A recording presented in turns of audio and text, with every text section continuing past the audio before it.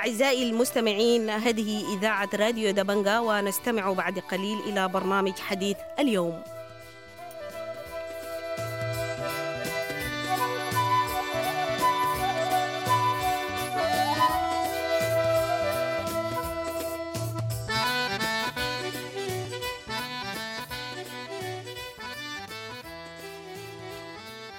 أهلا ومرحبا بكم مستمعي الراديو دبنقا الأعزاء، ومواصلة لتغطيتنا وتتبعنا لأوضاع اللاجئين السودانيين الذين فروا من ولاية غرب دارفور عموما ومن الجنينة إلى دولة تشاد. نلتقي اليوم بالناشط ابراهيم شمو، تحدث معه حول أوضاع المعسكر الجديد، معسكر أورين أو ابتقي. ابراهيم كان هناك وزار المعسكر وطلع على اوضاع اللاجئين داخل المعسكر. الليله حيعكس لنا الوضع. اهلا ومرحبا بك ابراهيم شمو في راديو دبنقا. مرحبا، شكرا لراديو دبنقا للاستضافه. ابراهيم، انت كنت في المعسكر الجديد. المعسكر ده انا لو نطقت اسمه كويس اسمه اورنج او ابتقي. المواطنين بيطلقوا عليه ابو تنجي، وهو معروف بمعسكر أورين. أول حاجة، كم عدد اللاجئين السودانيين اللي بيتواجدوا في هذا المعسكر وأين يقع؟ شكرا مجددا. معسكر أورين للاجئين هي معسكر يعني هو واحدة من المعسكرات الجديدة في دولة تشاد، بتقع غرب جنوب مدينة أدرا 42 كيلو متر جنوبا. المعسكر حاليا يعني يقدر يعني فيه حوالي 4800 أسرة موجود في المعسكر. تم ترحيل هؤلاء اللاجئين من مدينة أدرا منذ أكثر يعني من شهر. هنالك عدد كبير جدا من الأسر ما زالوا موجودين في المعسكر، ولكن حتى الآن لم يتحصلوا إلى خيام أو إلى منازل تعويهم من الحر ومن يعني كثرة الأمطار يعني اللي بتحصل في طول أو أثناء الليل. يعني تمام أستاذ إبراهيم، يعني الناس ديل هم قاعدين في العراء ساكت، حولوهم المعسكر ده بدون ما هيئوا، ولا أساسا المعسكر كان مهيأ في جزء منهم أخذوا مساكن وجزء تاني ما أخذوا مساكن؟ هو طبعا الحقيقة المعسكر مشيد، يعني فيه حوالي 28 مربع. المربعات دي عبارة عن كل شخص بيأخذ منزل أو كوخ مصنوع من الأخشاب والمشمعات البلاستيكية، ولكن يبدو أن هنالك أخطاء فنية إدارية ارتبطت بمسائل بتاعة توزيع المساكن للاجئين، فتم تفويض عدد كبير جدا للاجئين من معسكر أدرا إلى معسكر ابتقي، ولكن نسبة لبعض المشاكل الإدارية حتى الآن يعني في بعض من الأسر تحدثت إليهم يعني عندهم أكثر من شهر ما تحصلوا إلى منازل، موجودين في يعني صنعوا منازل أخرى من مشمعات بلاستيكية صغيرة جدا وهم موجودين داخل المنازل دي. وكذا الحال يعني في صعوبة الحصول لمياه الشرب، برغم أنه المنظمات يعني حاولت توفر بعض من الأماكن بتاعة المياه مصادر المياه، ولكن كثرة الناس طبعا يعني صعب جدا حتى تحصل على جركانة ماء إلا بعد 2 أو 3 ساعات يعني. والمنطقة طبعا منطقة ذات طقس حار جدا، وبالإضافة لأنه لما يحصل الأمطار أثناء الليل بيستمر لفترة بتاعت 4 ساعات عادي. يعني عموما المعاناة يعني صعبة جدا على اللاجئين الموجودين في معسكر أوران.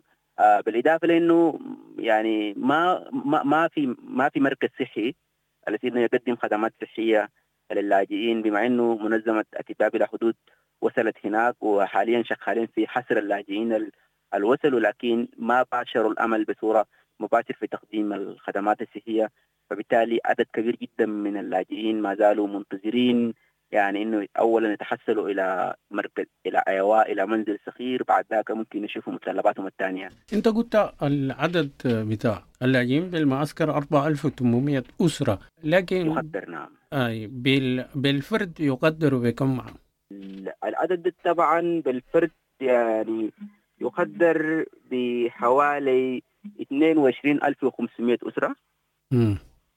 22,000 شخص وقد يزيد، لأنه لاحظت كل يوم بيتم تفويت يعني ما بين 40 ل 50 أسرة من أدرى إلى ابتقي، ثم جزء من اللاجئين بتم يعني ترحيلهم لمعسكر ثاني يدعى معسكر يعني يبعد من ابتقي مسافة 40 كيلو، معسكر أركم.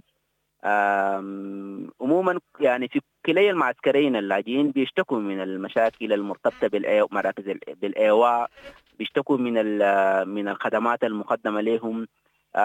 الحصة الغذائية يعني تم توزيع يعني حصة غذائية مرة واحدة منذ أكثر من شهر، حتى الآن يعني ما في أي استجابة يعني واضحة من المنظمات لاستغاثة اللاجئين هناك. سمع العدد الحسي في الآراء من نسبته كم من 22,000؟ هل العدد الغالب هو الأخذ مساكن ولا العدد الغالب هو الموجود في الآراء؟ العدد الغالب الموجودين في المساكن. وفي عدد برضو يعني ما بسيط برضو موجود في الآراء. معاناة النساء والأطفال أكثر يعني بسبب ارتفاع حرارة الشمس وصعوبة الحصول على الماء وبرضو خلة الغذاء وكده يعني. لكن طبعا كل الناس حاليا بتشاركوا إنه يعني بتعاونوا فيما بعد.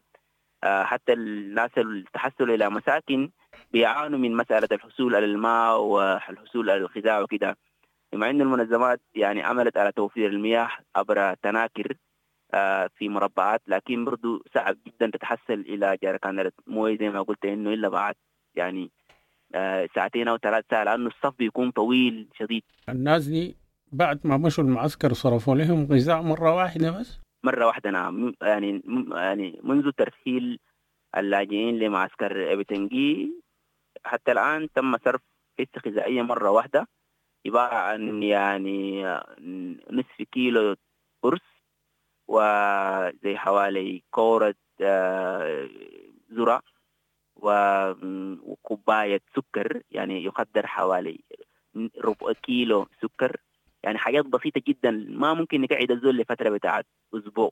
سمح الناس دي عايشين يعني كيف حسي يعني؟ هل في أسواق قريبة، في خيرين بيجوا بدوم أكل؟ الحاصل شنو؟ نعم في أسواق قريبة موجودة، في سوق موجود في داخل المعسكر. أنا لاحظت كل الناس هم بيحاولوا يتحصلوا على وجباتهم وبيتحصلوا على المواد الغذائية بتاعتهم من السوق. يعني ما أعرف السبب الأساسي يعني حتى الآن استجابة المنظمات يعني يكاد ينعدم، يعني يكاد يكون معدوم تماما في الوضع الاقتصادي الصعب اللي بيعيشوه اللاجئين وكده. سمع ابراهيم، يعني انتم باعتباركم نشطاء متعددين يعني في تشاد بتسعوا لخدمة أهلكم اللاجئين اللي وصلوا تشاد، هل اتصلتوا بالمنظمات دي يعني وعرفتوا الأسباب، وصلتوا لهم الشكاوي، شرحتوا لهم أوضاع الناس دي؟ نعم أنا تواصلت مع المدير UNHCR بدولة تشاد وتحدثت معه في التفاصيل المتعلقة بأوضاع اللاجئين اللي موجودين في معسكر ابتقي أو المعسكرات الجديدة، وحتى يعني في عدد كبير جدا من اللاجئين بيصلوا بصورة يومي من السودان إلى تشاد. بالمناسبة يومي بيصل حوالي 20 ل 25 أسرة بصورة ثابتة، وبرضه قاعدين يعانوا من ظروف يعني اقتصادية صعبة. وأكثر ظرف طبعا بواجه الناس هو الملاريا، وكمان إنه كيف توفر لهم مواد الإيواء. حسب يعني رد المنظمات في إنه هم ما زالوا بعيدوا لميزانيات على إنه يعني يستقلوا بصورة عاجل لاستجابة أو لاستغاثة اللاجئين. ابراهيم شمو، أنا بشكرك كنت معنا في راديو دبنقا، عكست لنا الوضع فيما يخص اللاجئين السودانيين الفروا إلى دولة تشاد والمرحلين من أدري إلى معسكر ابتقي، أوضاعهم تشبه